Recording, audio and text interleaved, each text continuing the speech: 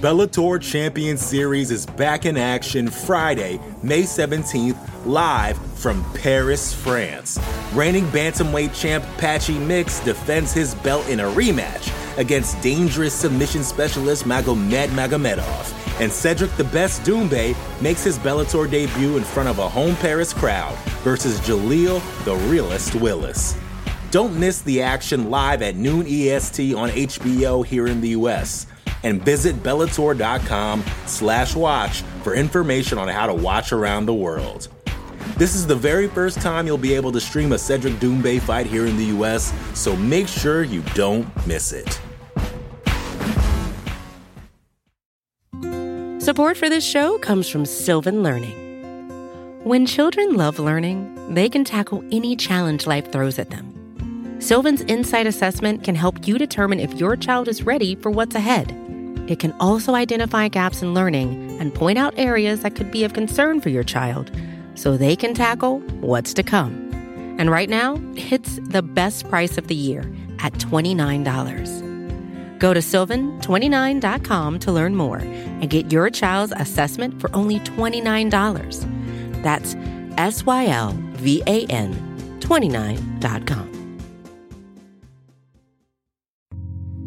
You're listening to the Vox Media Podcast Network.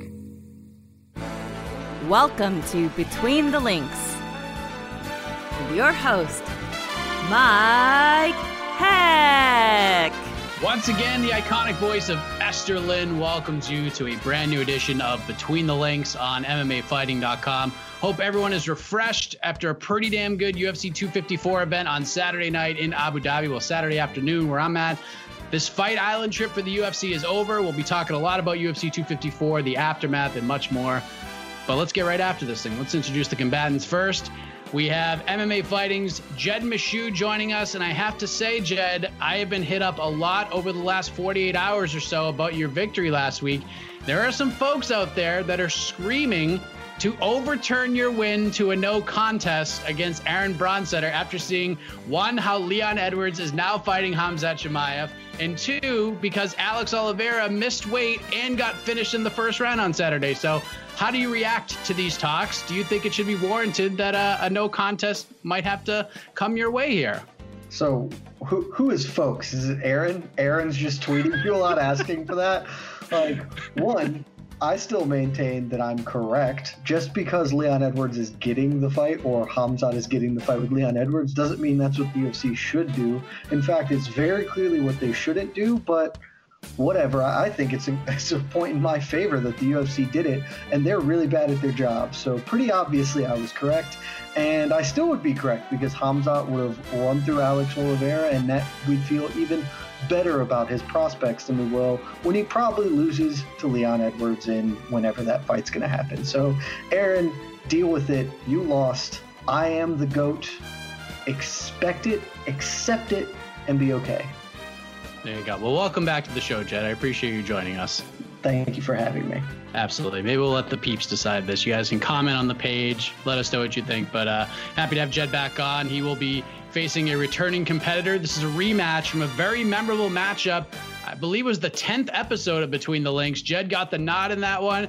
Again, a lot of people claiming tomfoolery with the ending judges, but excited to welcome back MMA journalist. Does great work for MMA On Point, The Body Lock, SureDog, MyMainNews.com. I don't know, Ant Walker. Is there more than that? How are you, man? What's going on? I'm also at Karate Combat now. That's a very new development. But yeah, I'm not surprised that there was some sort of controversy with Jed's win last week. I mean, we are talking about the paper champ of all paper champs. And I mean, this is a guy who's been ducking me since week 10. So no shock that a top-notch competitor like Aaron Bronstetter would also be shafted out of a well-deserved win. Jed, come get this work. Top-notch competitor? Are you kidding? Bronstetter's just a noob. He's nothing. I took no training camp. I just rolled out of bed and was like, oh, I guess I'll just give Bronstetter his business. Easy work, just like my man Ant. I got a lot of love for him, but we've already been here. We know what happens. And the same thing's going to happen again. Well, I love it. I like the back and forth to start this thing off. Let's kick things off with the biggest story to come out of UFC 254. We got Khabib Nurmagomedov submitting Justin Gaethje in the second round with a nasty triangle choke. Daniel Cormier on Monday on DC and Helwani told the most ridiculous story in regards to that submission because Gaethje's parents were there. Khabib could have gotten the armbar. He transitioned to a triangle because he heard in interviews leading up to the fight that Gaethje wasn't going to tap, so he didn't want to hurt him. He just wanted to put him to sleep and then wake him up so that he'd be okay. So it's outlandish and ridiculous and just an incredible story. But I have to say the pressure from Khabib was unbelievable. He was in Gaethje's face every second. He got takedowns when he needed him. He gets the win, and then he announces his retirement from the sport. So, Jed, before we get into what this all means, thoughts on Khabib's performance and how surprised were you that he said this was it following the win? I mean, his performance was just amazing. You want to talk about what I said last week? Let's remember, everyone else here was equivocating about, oh, Justin Gaethje might be the dude. And I have been stalwart from Jump Street that he was not the dude. And in fact, I was very correct. Khabib put on his best performance of his career in what turned out to be his final fight. That's what champions do. Big players play big in big games. That's why I'm not going to play that big today. This is not a big game. This is easy work for me. So I'm going to take the foot off the gas a little bit, let Ant have some moments, I guess. But in the end, same way, I will get the mount, finish with the triangle as needs to happen for me to continue on with my career. But I'm sorry, I digress. Let me go back just to round it out. Not totally surprised. I think everybody thought 30 was going to be the number for Khabib. But I wrote right after his father passed away earlier this year that I wouldn't be surprised if we never saw him fight again. Such was their relationship, such is the kind of devastation of that loss, that if he had chose to hang it up right there, without defending his title again, nobody would have thought any less of him for doing so. And it might have made a lot of sense for his final fight to be the first fight his father cornered him in the UFC. But I think, doing this in memory of his father, putting on the best performance of his career, and, not talked about a lot, finished with a mounted triangle, same maneuver he finished his first professional fight with. So there's a lot of symmetry there. It's his father's favorite submission. I think that this is about as good a way to walk away from the sport as can be. And so like I said, not totally surprised by it, but a little caught off guard.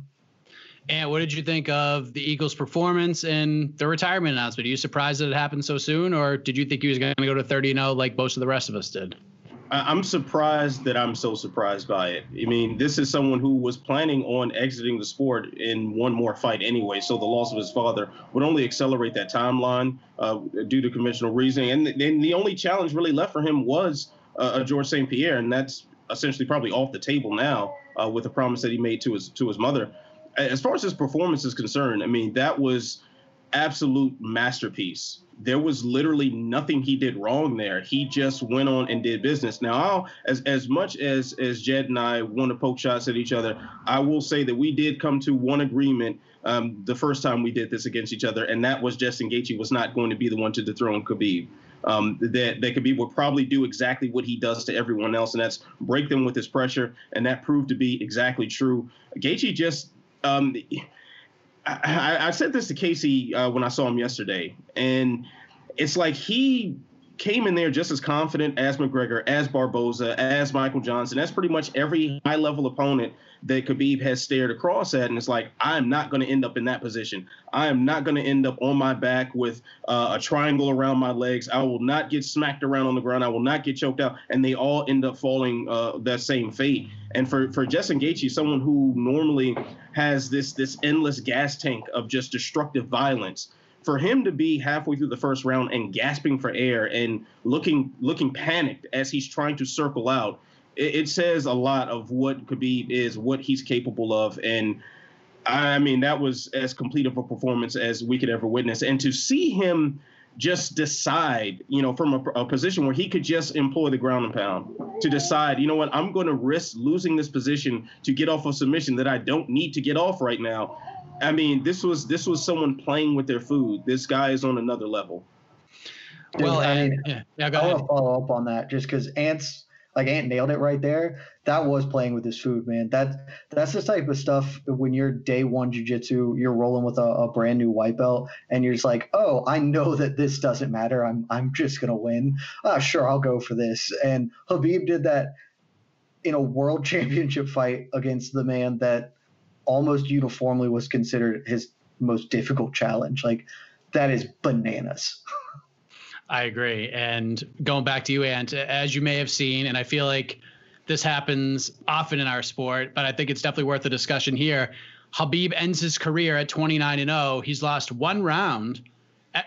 He's actually lost 2 rounds, according to the judges on Saturday, because 2 of them gave the first round to Justin Gaethje. And I don't agree with that, because I didn't think it was that wide of a gap before Khabib took Gaethje down and then mounted him and ended the round with the near armbar attempt. But be that as it may, Khabib retires the way he wanted to. Undefeated, undisputed, lightweight champion of the world. And there were a lot of people who, like Jed said, believed Gaethje was going to be the guy to beat Khabib. So now the GOAT chatter is back in our lives. And I know GOAT in MMA and pound for pound, all that stuff, it's very subjective. So with the win over Justin Gaethje and him riding off into the sunset 29-0 as a world champion, the incredible 3-fight stretch he's had, finishing Conor, then Poirier, and now Gaethje, in your opinion, Ant, is Khabib the greatest ever?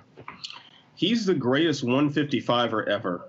That I think we can say without any sort of doubt. But to say the greatest ever, I'm gonna press the pause on that, because I want to see what this resume looks like over time. It's really hard to say someone who had 3 title defenses is surpassing someone like Georges St. Pierre, someone like Anderson Silva, like people who went into the double digits on their title defenses. John Jones. I mean, John Jones was 15 title wins throughout his entire career. It is very, very hard to stack up against that resume. The one thing that he does have going for him is that he is undefeated. And that's something with the incredible amount of ways there is to lose in mixed martial arts. To go undefeated after nearly 30 fights is just absolutely mind-blowing. That being said, I don't think he fought the toughest competition until we got to about the Rafael dos Anjos point. Till we got about there is when we really can start checking some boxes on Khabib's GOAT argument. I think Jones has the longer stretch. I think Anderson Silva, with his impact on the sport, Georges St. Pierre, with the combination of the two, including bringing in blue chip sponsorships, probably would get the nod in my book. But if you're talking about 155, it's Khabib hands down. Jed, we talked about this a little bit last week, and I know you and AK, you had your article talking about it. AK put him in the top 5. You said he's right there if he's not at the top of the list. Did this solidify it for him? Is he number 1 in your opinion? First, I just want to quibble with one thing Ant said, because I do kind of agree with the concept that Khabib, didn't start fighting the top guys until Rafael dos Anjos. I actually start considering like the quality of his career section. The Pat Healy fight right before that, Healy was on an enormous win streak heading into that and was like a really, really good lightweight at that point, and Khabib just worked him. And that was the first fight where, he obviously had a ton of fanfare coming in, but that was the first fight where I was like, oh, okay, this dude is for real. And then Rafael dos Anjos, we kind of know everything happened from there.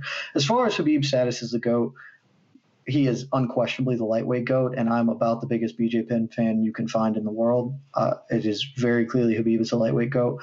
As far as the regular GOAT, the all-time GOAT of all divisions, no, but he's really close. So that argument is subjective. Are you going to value John Jones's kind of reign over the light heavyweight division or the number of title defenses, et cetera? There are some of those categories that Khabib falls short in. But to me, kind of the simplest way, because I fluctuate. Sometimes I'll think, yeah, man, Demetrius Johnson was just so much better than everybody at a pretty good division that should merit it. Or Jose Aldo at his peak was probably the best fighter we've ever seen from a tools standpoint. I fluctuate, but the way I settle it, the way in my head I think about it is, the totality of everything of the on the paper competition, the intangibles, how if I got to pick which of these careers I'd like to have, whose career would I prefer? And right now, the only person I would choose to take their career over Khabib's is Georges St. Pierre, and it's really close. GSP had a sustained reign of dominance in the second best division over a number of incredible opponents. Khabib lacks a little bit of that, but Georges St. Pierre also showed weakness, and it's been talked about a lot. Khabib, of 93 judges' scorecards, like of rounds rendered against him, he lost 5 of them. That is insane. He was never knocked down. He was never cut in a fight. I'm pretty sure he never committed a foul in a fight, which is also really an insane stat, that he won clean. Like, he won as dominantly as he did. John Jones pokes everyone's eyes as a strategy. Khabib just beats the holy hell out of everybody. I mean, the intangibles that he has are really, really difficult to quantify, and most people boil it down to the O, but I think that there's so much more. He is so much better at what he does than anybody else that it's honestly shocking. And to cap off his career by brawling with Justin Gaethje, he brawled with Justin Gaethje and was fine. Like, he ate it on the chin, was like, nah, I'm just gonna kill you now. Like, he's the second best career of all time, and so I think that means he's probably just right behind Georges St. Pierre for all time.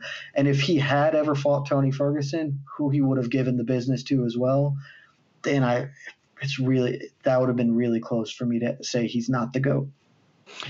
And let me ask you this, because I think you both have stated very clearly Khabib is one of the best ever, and especially after Saturday. And it does kind of suck that we're not going to see more, because he's actually gotten better with each and every fight. Like, it's crazy to see. And plus to hear like what Javier Mendez has been saying, and what Dana White said, that he had a broken foot and he had the mumps and he was hospitalized and he dealt with a lot heading into it. So I guess my question is, from like a storyline perspective, maybe even a little more beyond that, despite it, us not being able to see him compete anymore, and we'll touch on specifics in our next question, is this a good thing for the UFC to make things more interesting, or is it a bad thing because we miss out on that potential fight between Khabib and Tony Ferguson, Khabib and GSP, potential rematch with Conor, which is the fight the UFC seemed to want from the begin with? Like, do you know what I mean? Is this a good thing or a bad thing that he's, doing his thing, and now the division has a little more intrigue to it?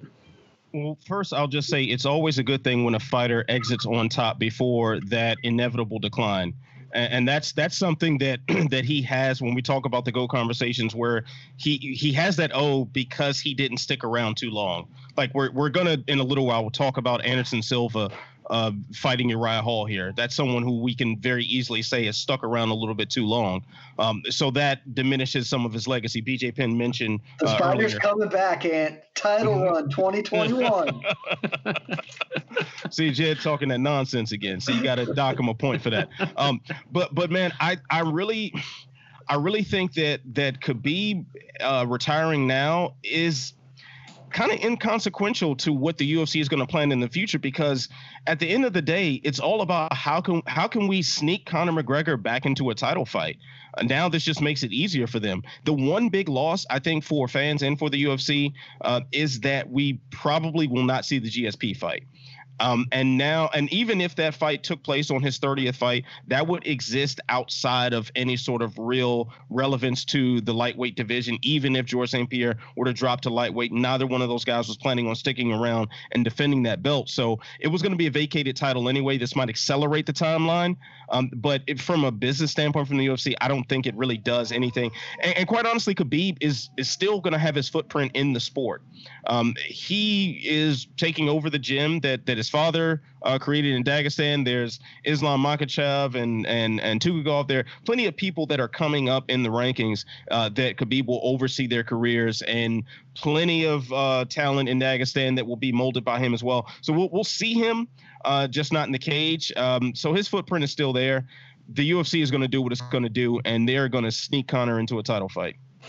What do you think, Jed? Because, we've seen a lot at like 205, like when John Jones gets stripped or vacates the title, and the Daniel Cormiers and the Jan Blachowicz win, there's some sort of asterisk against it because, you didn't beat the best to do it. You know what I mean? So now Khabib's out, and now we have this craziness at 155, which we'll talk about in a moment. But is this more interesting now at 155 now that Khabib's gone? Or do you kind of wish we could see, like, is there anybody out there that could actually beat this man? No, it's definitely not more interesting. I mean, certainly from a business standpoint, this is terrible for the UFC. I think you could maybe read that between the lines of what Dana was saying on Saturday. I mean, they lost at worst their second biggest star in the sport. I mean, I think there's an argument, honestly, that Khabib is the biggest star in the sport from a global perspective, what he brings to the table, the eyeballs and the interest.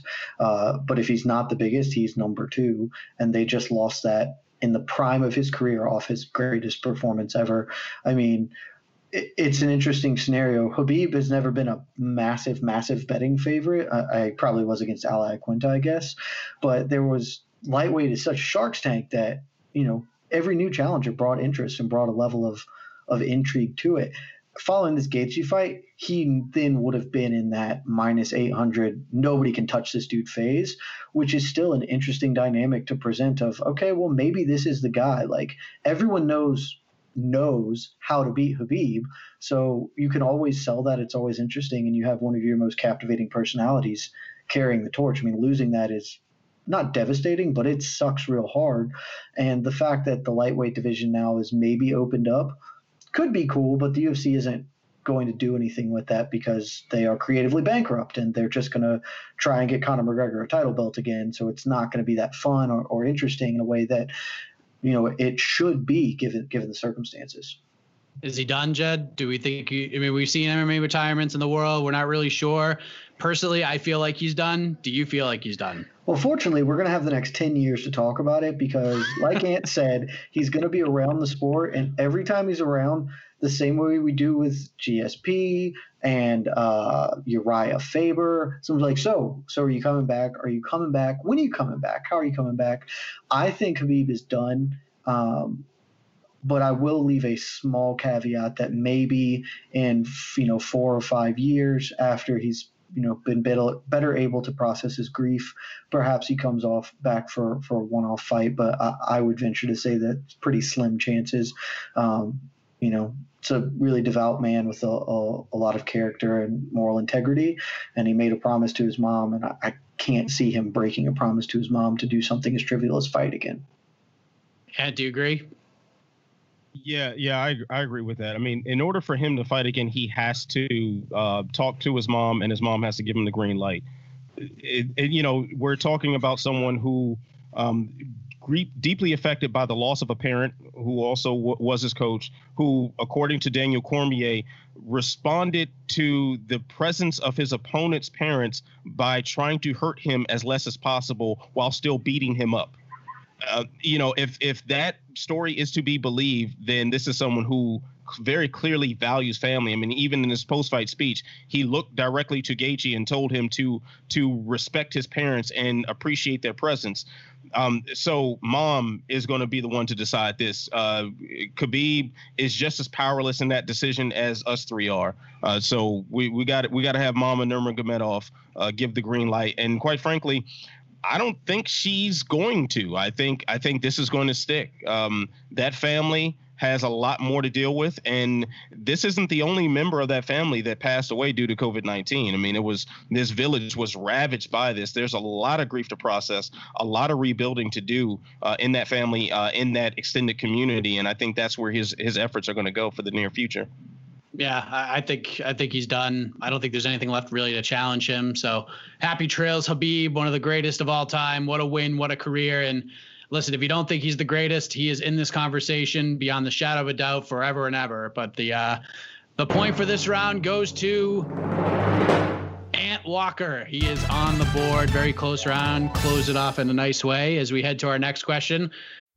The Bellator Champion Series is back in action Friday, May 17th, live from Paris, France. Reigning bantamweight champ Patchy Mix defends his belt in a rematch against dangerous submission specialist Magomed Magomedov. And Cedric the Best Doumbé makes his Bellator debut in front of a home Paris crowd versus Jaleel the Realist Willis. Don't miss the action live at noon EST on HBO here in the US. And visit Bellator.com/watch for information on how to watch around the world. This is the very first time you'll be able to stream a Cedric Doumbé fight here in the US, so make sure you don't miss it. Which is probably, the ticket seller for this episode. What do we do with this title now? Khabib unifies, then retires. So we need a new champion, Ant. And there's a difference between what will happen and what should happen when it comes to the UFC. But if you had the book, what are we doing here with the 150-pound title? If I were to shave my head, or actually maybe Mike, maybe if you were Dana White, because you are the closest physical resemblance to him,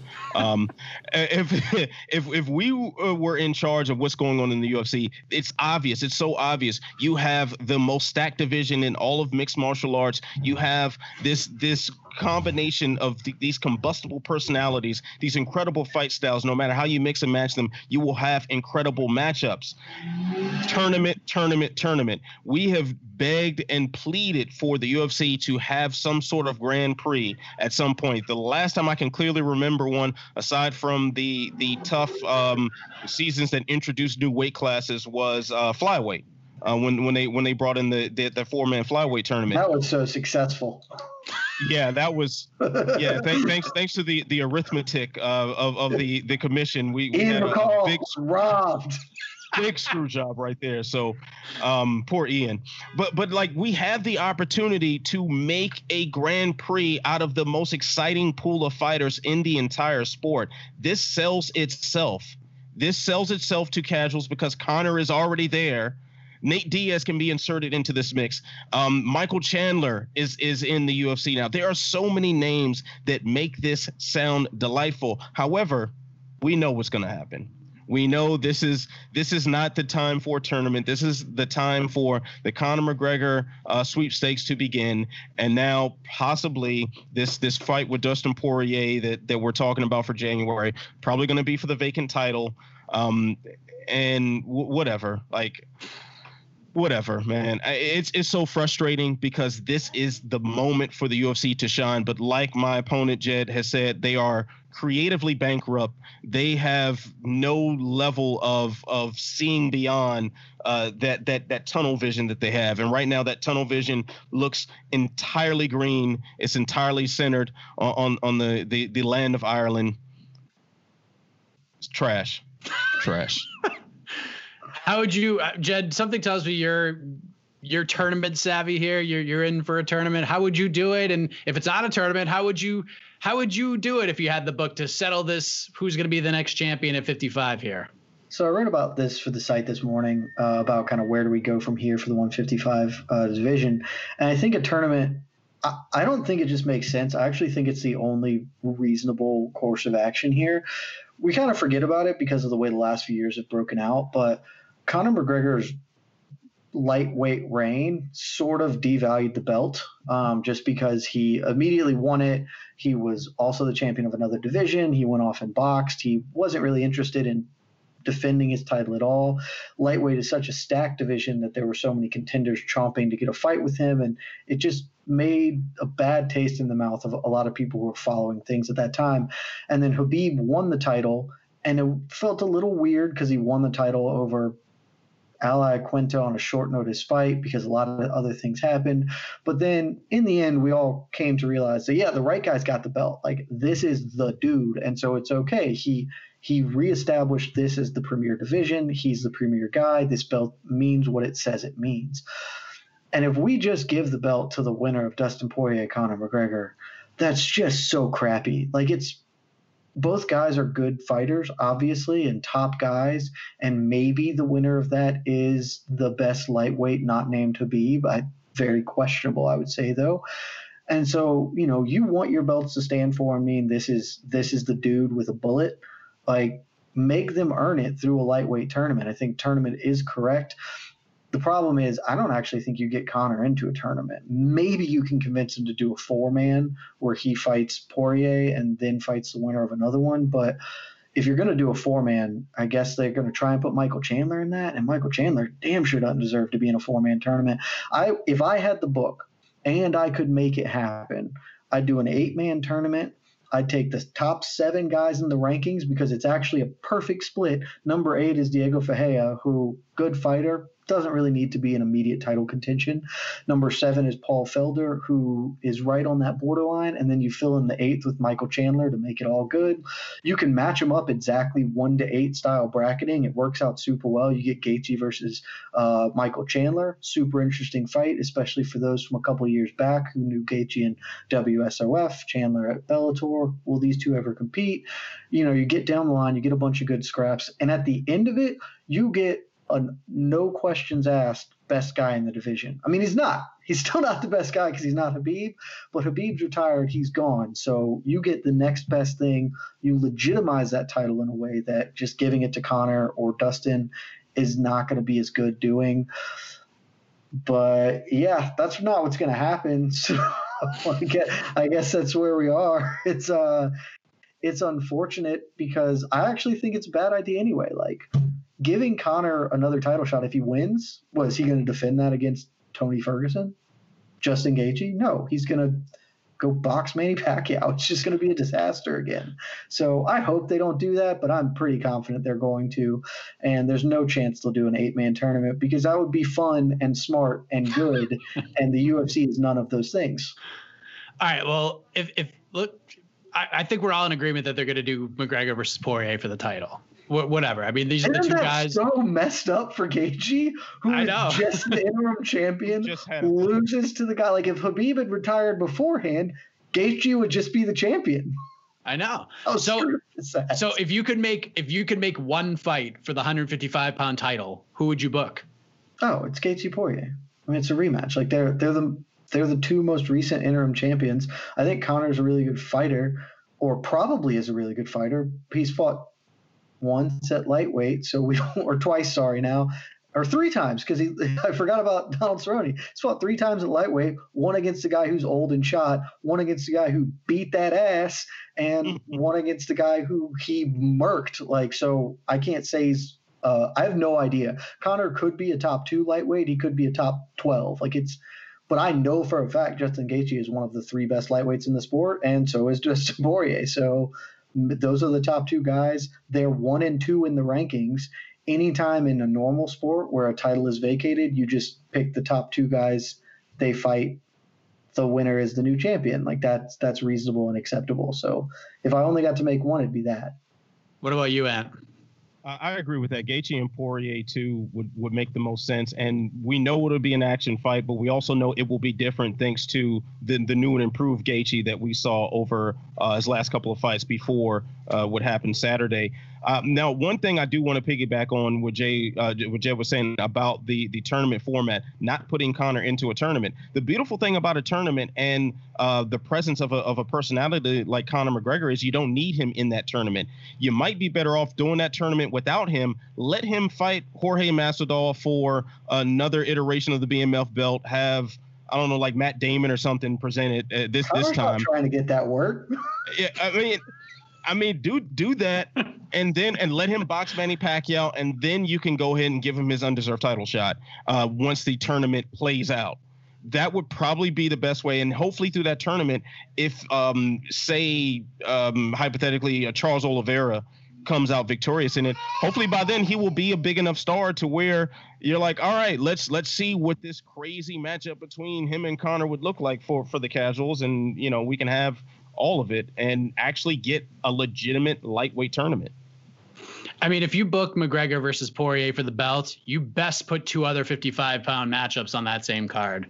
Like, if you don't want to do Gaethje versus Chandler, I'm cool with that. You want to do Ferguson versus Oliveira, that's fine. Like, if you want to make that a title fight, there better be a 4-man tournament right behind it. And then you book the finals. And then if Conor wants to box Pacquiao, fine, I don't give a shit. And then the winner can fight Conor later on in the year. That's fine. As long as Conor defends the title later in the year, whatever you want to do, let's just try to make it interesting. How are you going to make him do that, though? But before we even continue on about what happens if McGregor boxes Pacquiao and coming back to the lightweight division, we're just assuming that Pacquiao doesn't literally kill Conor in the ring. So let's just get that out there. Pacquiao will actually annihilate Conor, and he will not be the same person when it's all over with. And we're what about Poirier? Poirier might just do the same thing himself. He's a bad mamma jamma. It's a lot different fight than it was, all those years ago at 145 pounds. But One thing that was very noticeable on Saturday, Ant, was the UFC gave Michael Chandler a little bit of a rub. They ran a promo. They gave him an interview with Anik and DC. Like, what have you made of this promotional push for the former Bellator lightweight champ? I love it. This is what the promotion is supposed to do. You're supposed to promote your fighters. You know, you're not supposed to just promote those 3 letters that are shaped like, you know, like lug nuts or whatever the UFC design is based off of. You're supposed to highlight these fighters and make people want to see them and make people want to watch them. Michael Chandler, while I am not as high on his entrance into the UFC because I think his best years are behind him, he's an exciting name. He's a high-level lightweight, and he deserves his shot on the UFC roster, and it's good that they're broadcasting this. The last time I can clearly remember the UFC featuring a recent signee who was not booked to fight right away was CM Punk, and I think that was at UFC 181 where they had some little break in action to interview him, and that was stupid because CM Punk was not a fighter. Like, you know, he was still a white belt in Brazilian Jiu-Jitsu. Like, what are we doing here? Now we actually have a fighter who deserves the push, someone who has proven himself on a championship level, getting that rub. And it could be very helpful for people who don't watch Bellator or don't watch mixed martial arts other than the UFC. So perfect. It's about damn time. What did you think about it, Jed? I mean, it was fine. I think, you know, what Ant says, it is good that they give a push. I think it fell flat for me just because they couldn't announce a fight with him. Like that whole package would have hit a lot better if it was, and, you know, on December, he's going to be fighting Tony Ferguson or whatever. And so just, hey, this guy's here now, feels a little empty, and I'm just not that pumped on it. We've talked about it on the show because I've been on so many times because I'm so good and I win all the time. I don't have high hopes for Michael Chandler's career in the UFC. I think it is possible he is a top 10 lightweight, but I also think literally every fighter currently ranked in the top 10 has a very good chance of beating him, and everybody in the top 5 would definitely beat him. So, again, great, always good to add talent, and it's hard to say that Michael Chandler isn't talented, but is he the most exciting fighter from an in-cage perspective? Not realistically, I would expect, and so giving him a bump is good because it shows they are less creatively bankrupt than they could be, but it's still not enough. I want them to do that more often and with more people, or, you know, just maybe make me care about Michael Chandler, because right now I don't, I guess, is my big thing. I care that he's there and he's going to be a concern, but it didn't make me think, oh, this is the dude who's going to wreak havoc over the world. Well, I mean, it sucks that Khabib is out of the sport at the peak of his career. But right now, one of the biggest stories heading into 2021 is the direction of this lightweight division. So we will see how it plays out. I think we know how the championship picture is going to play out, at least for the immediate future. But in terms of this game, the point goes to Jed Meshew. He is on the board. So let's get to the rest of the UFC 254 card. We are equal opportunity debaters here. We're going back to one of my favorite segments, a very popular segment on the program, the 3-star segment, a la the NHL. So Jed, let us begin with you. There were some great performances on Saturday night. Outside of Khabib Nurmagomedov, who are your 3 stars of UFC 254? I like this segment because I think, you know, the first 2 ones, I feel like me and Ant were going to agree a lot. He is, you know, smart in the way that he just agrees with everything I say. So, but here we're going to have a little bit of room to separate. So, number 1, Phil Hawes, I think you just have to. I mean, this is a guy who's been talked about a lot in certain circles. Probably overhyped considering his actual level of accomplishment at this point, but then he comes in and he has an 18-second knockout. Like, I mean, that's about what you can't write that up any better realistically. So I think you got to give number 1 to Mr. Phil Hawes. Number 2, I think there's a right answer and a wrong answer, and to give Ant a fighting chance, I'm gonna pick the wrong answer here, and I'm gonna say Lauren Murphy, because Lauren Murphy, you know, fine performance over a UFC debutante, short notice change of opponent, etc. You know, nothing super killer about the in-cage product, but on the mic afterwards, that is maybe the most eloquent, well-stated case for a title shot I've ever heard. We talk about GSPs, Dana, please give me a title shot. Lauren Murphy just brought a PowerPoint presentation and bullets on here. This is why, clearly lined out that I am next in line. And I agree. She gets it. She gets to fight Valentina Shevchenko after Shevchenko kills Jennifer Maia. That's fine. We need cannon fodder, and Lauren Murphy, well done. You made the argument. And then number 3, again, I'm not going to pick I'm going to leave the softball so Ant can knock it out of the park, make this a competition here. I'm going to take Shavkat Rakhmonov just because dude's an undefeated prospect. And I was talking last week about Alex Oliveira being a fun, interesting test for Khamzat Chimaev. Oliveira blew weight, didn't look good, etc. But that's still a veteran, tough-nosed, super athletic dude. And he got worked by Rakhmonov. Rakhmonov is, now a really interesting prospect in my mind, more so than his record or anything coming in.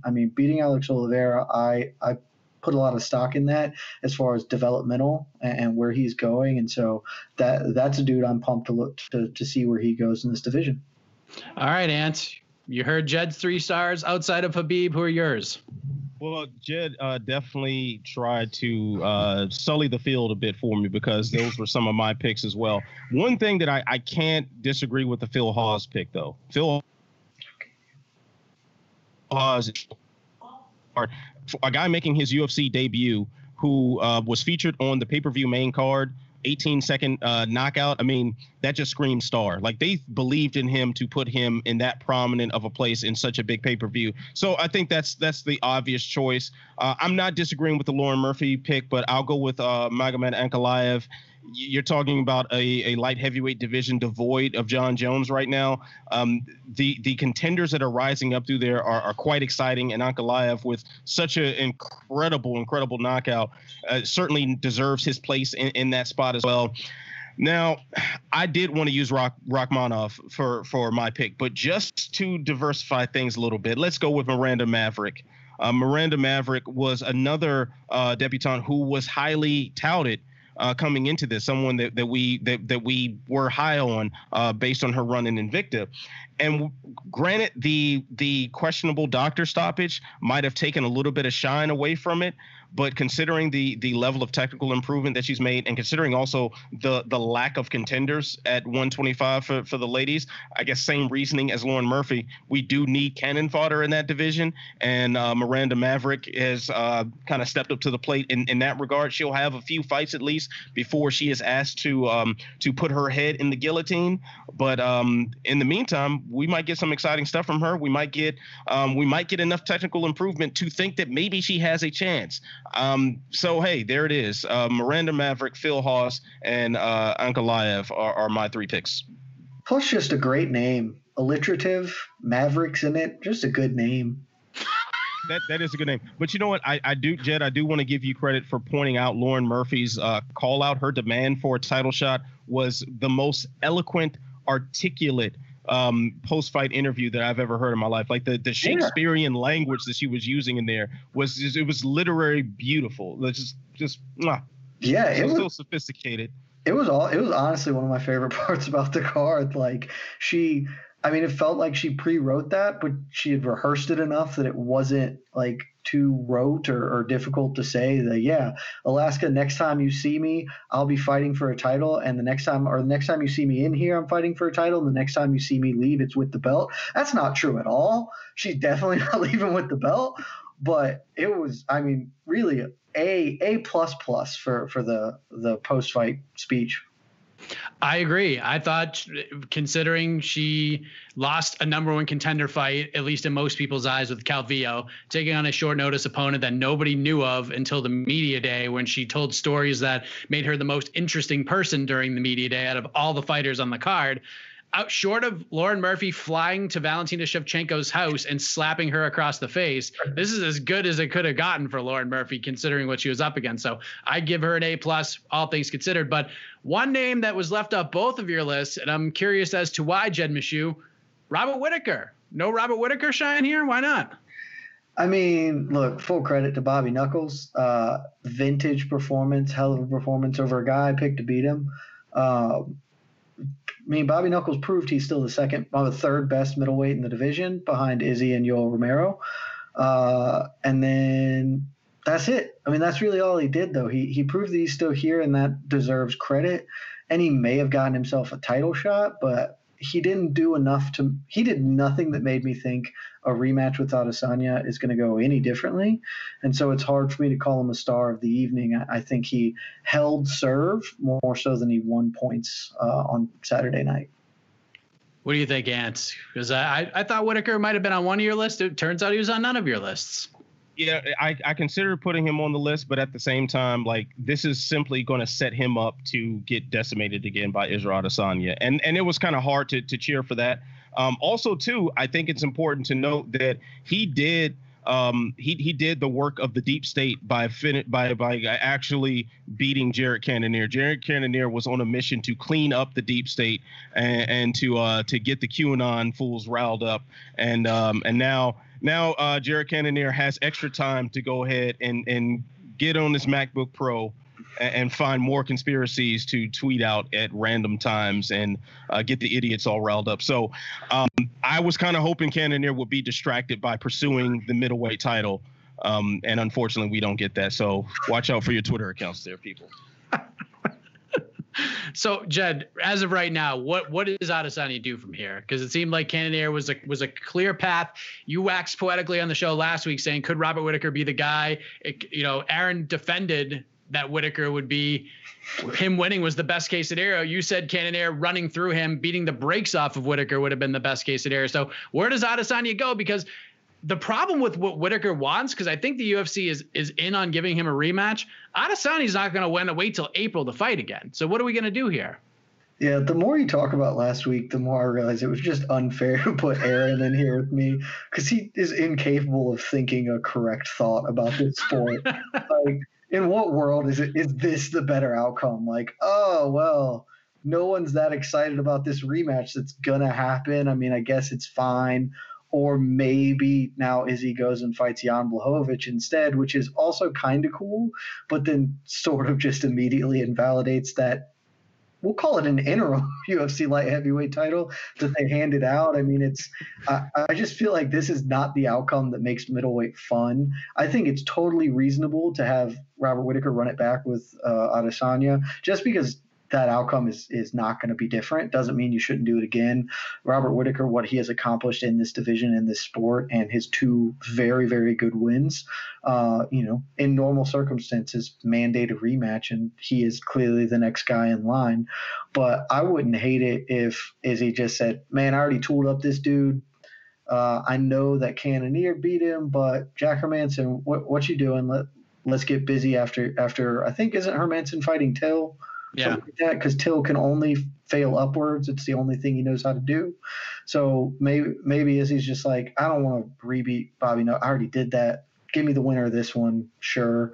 I mean that's okay. That'd be at least interesting and new. But in a normal world, Whittaker would get the next title shot, and we just watch that slaughter again. Do you think it's Whittaker next, or does Adesanya go for the winner of Till and Hermanson? Ants, like, or does he go up to 205? Like, what do you think's going to happen? I'm kind of feeling John Jones now. I think this makes that fight a little more intriguing because, I mean, I don't think many people are too interested in seeing the Whittaker rematch just yet. Hermanson, if he gets past Till, makes sense, but at the same time, that's just not sexy enough. And I see John Jones not being the light heavyweight champion, being able to take on this sort of super fight without disrupting anything going on in that division and let middleweight play itself out in the meantime. I say if Hermanson gets past Till, then him and Whittaker can fight, and then that person gets the middleweight title shot. But in the meantime, let's see what Jones is about. If they really can put that fight together, this is the better time to do it because it's not going to be as disruptive as it would be any other time. This is a damn good round, gentlemen. Really enjoyed it. The point goes to the man in the yellow hat, Ant Walker.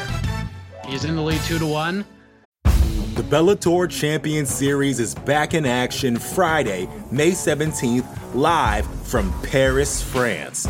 Reigning bantamweight champ Patchy Mix defends his belt in a rematch against dangerous submission specialist Magomed Magomedov. And Cedric the Best Doumbé makes his Bellator debut in front of a home Paris crowd versus Jaleel the Realist Willis. Don't miss the action live at noon EST on HBO here in the US. And visit Bellator.com/watch for information on how to watch around the world. This is the very first time you'll be able to stream a Cedric Doumbé fight here in the US, so make sure you don't miss it. So let's talk about the rest of this week, all right? UFC 254, at least for the time being. Put a bow on it. Two big events coming up this week. Bellator is back with Bellator 250, headlined by a terrific main event for the vacant middleweight title between Gegard Mousasi and the welterweight champion Douglas Lima.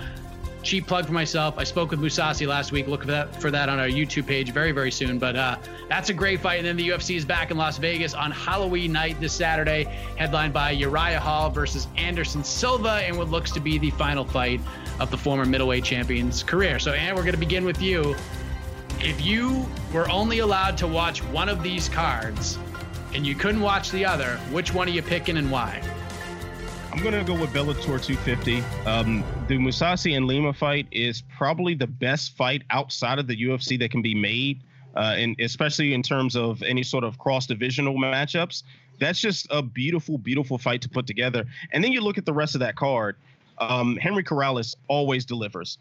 Nick Newell, someone who is perpetually exciting to watch, is on the card as well. Adam Borics continually delivers exciting performances, and he's on this card. And for the people who just like to see some of the silliness, Jake Hager is on this card as well. So it's kind of got a bit of it all for everybody. And that being said, we are going to see what is supposed to be the final fight for Anderson Silva on the UFC card. But let's be honest about that matchup. It's going to be one of three things. It's going to be either extremely sad, it's going to be extremely boring, or it might possibly be exciting depending on which version of both men show up. So I don't like that. I don't like that level of uncertainty. Bryce Mitchell and Andre Fili is a good fight, but I mean the guy Bryce Mitchell. I mean, come on now, he doesn't believe in COVID, so I don't know. And then on top of that, Greg Hardy is on the card. You talk about the ultimate thumbs down for me. Greg Hardy on another main card, trash. Pass it to the left. I'm not interested in that. Jed, you go ahead, pick that up, smoke that if you want to. Way to go out on a limb there, Ant. It might be exciting, or it might be boring, or it might be sad. It might be one of the three possible things that any fight could ever be. Wow. Drawing lines in the sand. I mean, this is a very divisive show, Jed. Really staking a hard take there. Got it. Look, I get what Ant's saying. I mean, Mousasi Lima is the best fight of the weekend. Certainly, it's one of the best fights of the year, just full stop, and certainly one of the best fights of this quarter, full stop. Maybe the second best fight behind Khabib Gaethje, frankly. So there's a lot of interest there, and the rest of that Bellator card is actually pretty good, especially, again, I'm on here all the time because I just do nothing but win. We talked a few weeks back about Bellator and how their cards are not really what people are wanting, the lack of interest. This is not that. A lot of depth, short main card, but a lot of good names and good fights going on there. I think choosing to watch that card over the UFC one. Also, it's on a Thursday, if that factors in, so that's lovely. Just, you don't have to burn your weekend night. Not that anyone has much use for those during COVID, but whatever. But if I have to pick one, I'm still going to pick the UFC, which is a bit of heresy because I do want that main event from Bellator. But the rest of that card, even though it's better and interesting and I will be watching, I don't think it matches up with a sneaky good UFC card this weekend. The main event, it's going to be sad or exciting or boring. It is going to be one of those three things, and maybe all of them. It might be all three of those things at the same time. but it is a moment in MMA. If nothing else, it is the retirement of one of the all-time greats, Anderson Silva.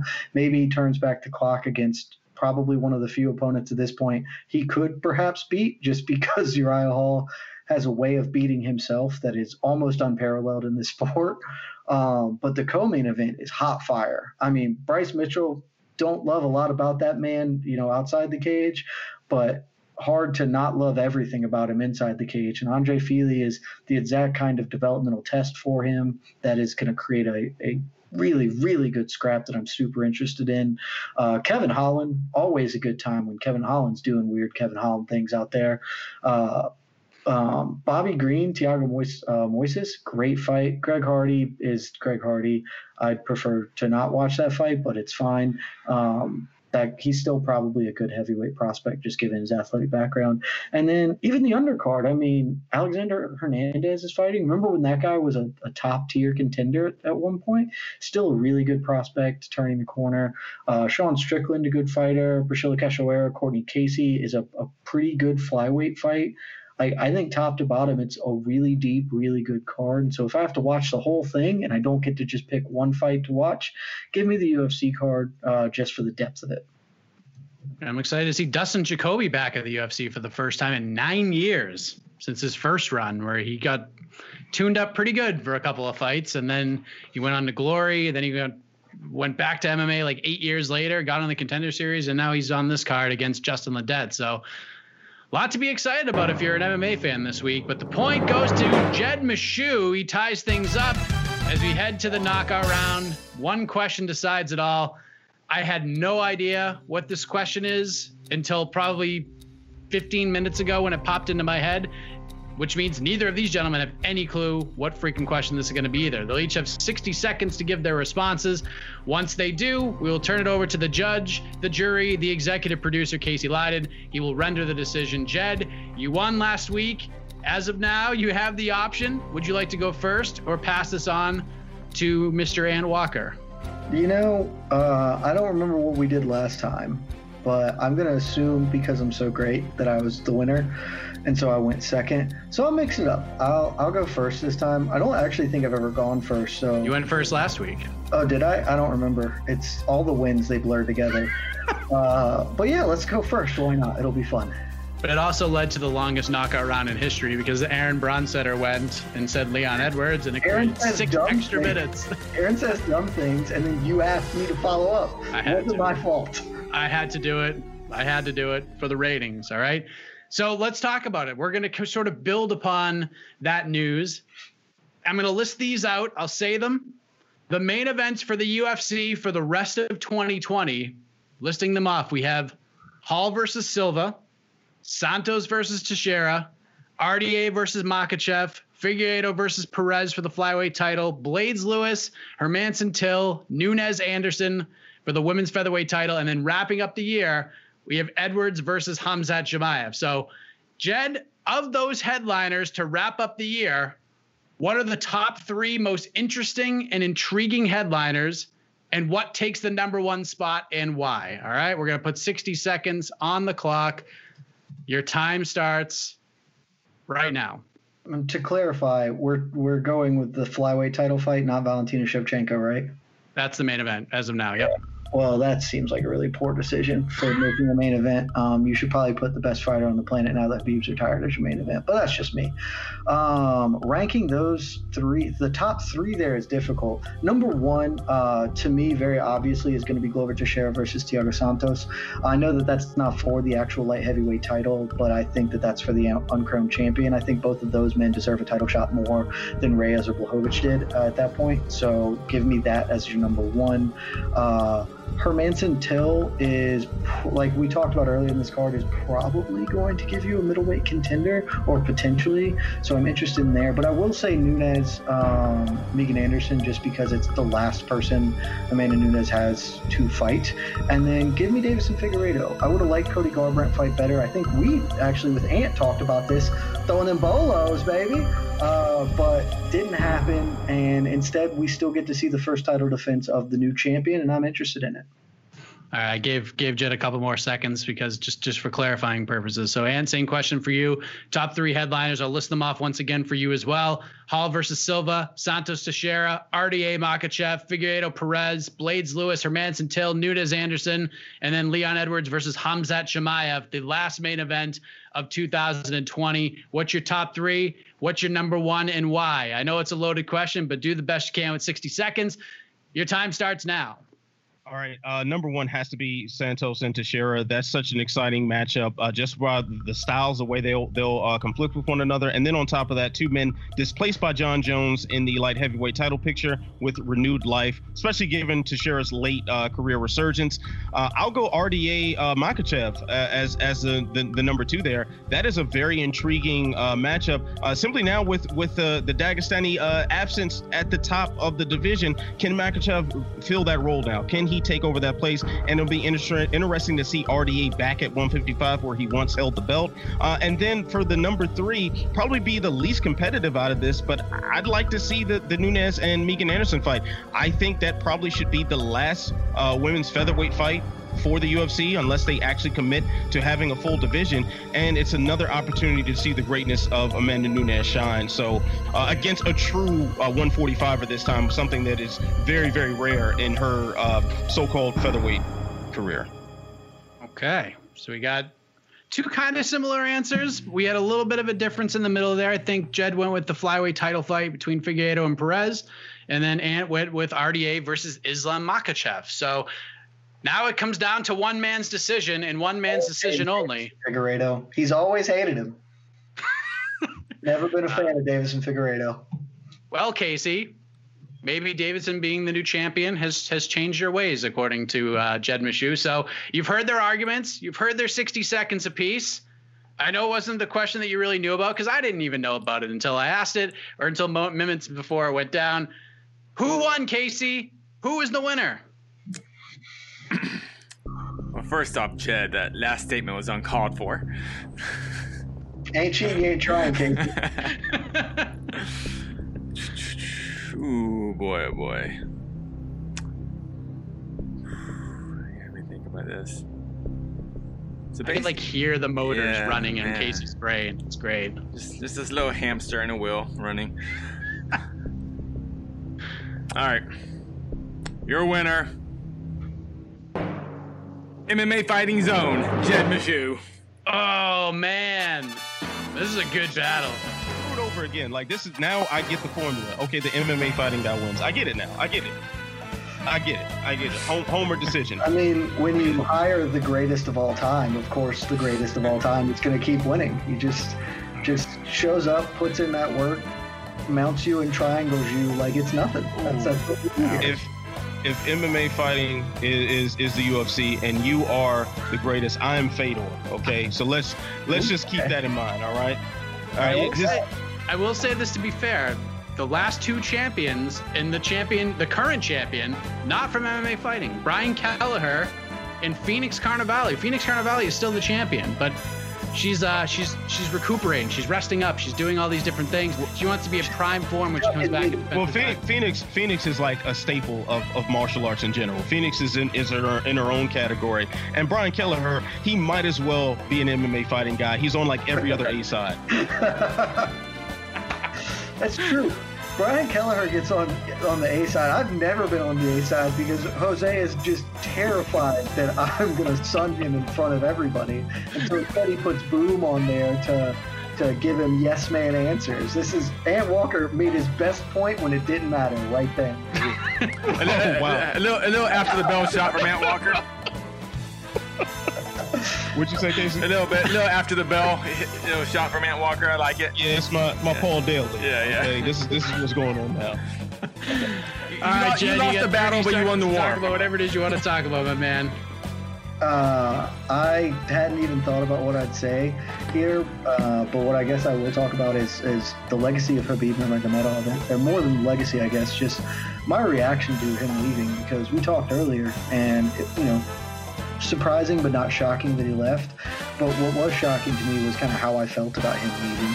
It's pretty rare that there's a fighter who, when they walk away, even though I think it's a good decision for him, it left me feeling a little sad. Like there was a little bit of an emptiness because unquestionably this is one of the greatest competitors we've ever seen in fist fighting ever, full stop.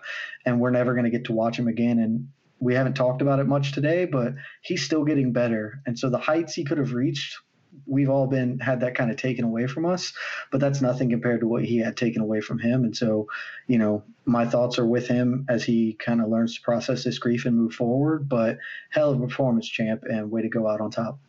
Well said. And we're going to give you some time as well. It was a close battle. It's almost like co-champions. That's why I'm not the judge. I can't make these decisions. I don't want that responsibility. It's too much for me. It's too much weight. And what would you like to say? I mean, normally at a time like this, I would highlight some new hip hop album. Just I want to talk about. That being said, Reason dropped a good album. Check that out. Benny the Butcher.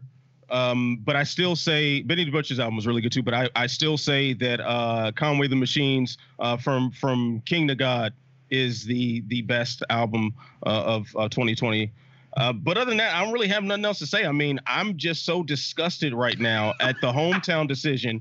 I'm disgusted at the fact that an egomaniac like Jed has more fuel to inflate the size of his head. This is ridiculous. Like, I think you guys at MMA Fighting are allergic to sexy. That's why I can never get my just due around here. This is trash. Wow. Look, Ant, you come back anytime because we know Phoenix is ducking me. Aaron Bronstetter is probably just going to keep begging to get this work again, but I don't need to give him the business again. I'm always happy to come work you over whenever the fates decide that it is right for me to do so. All right, well, next time, how about this? How about next time I tune up Aaron just to get my exercise in, and then I come and whoop you up again, and this time you accept your L. How about that? Oh, yeah. So are we going to set up a BTL tournament to take over the vacated belt because Phoenix is afraid of me and ducking me? Is that what we're setting up? Sound like it to me. Gotta think about it. She did tell me last week she couldn't do it. She said, I'll definitely be here next week. And then when I hit her up yesterday, she said, I got classes all week. I can't do it. So yeah, I think there's got to be some sort of a timetable before we start making decisions. I'm just saying, she said she was definitely going to do it. And then last week I won. Clearly the guy who's going to face her this week. Nope, I can't do it this week. I got classes now. That class schedule been known forever, so just saying. It's not like they pop up new class schedules overnight. Phoenix, don't be afraid. Boom, don't be afraid. And I know you're not afraid. Aaron, you're just wrong, so it's cool. We'll give Jose a little bit of a breather before we invite him back on. Yeah, Jose needs to take a nap for like a year. Yeah, I would agree with that. That's a rough run for him, man. Props to Jose. I don't give him a lot, but props to you for that, buddy. Absolutely. So, Ant, you're the man. Jed, you're the man. Good episode. Good stuff. We're out. We're out of here. Casey on the production side. Esther Lynn, the iconic voice, leading us in. Of course, Casey was the judge as well. We'll see you next week. We'll go back once again between the links right here on MMAfighting.com. Good night, everybody. Love you guys. This has been Between the Links with your host, Mike Heck, brought to you by MMA Fighting, a production of Vox Media.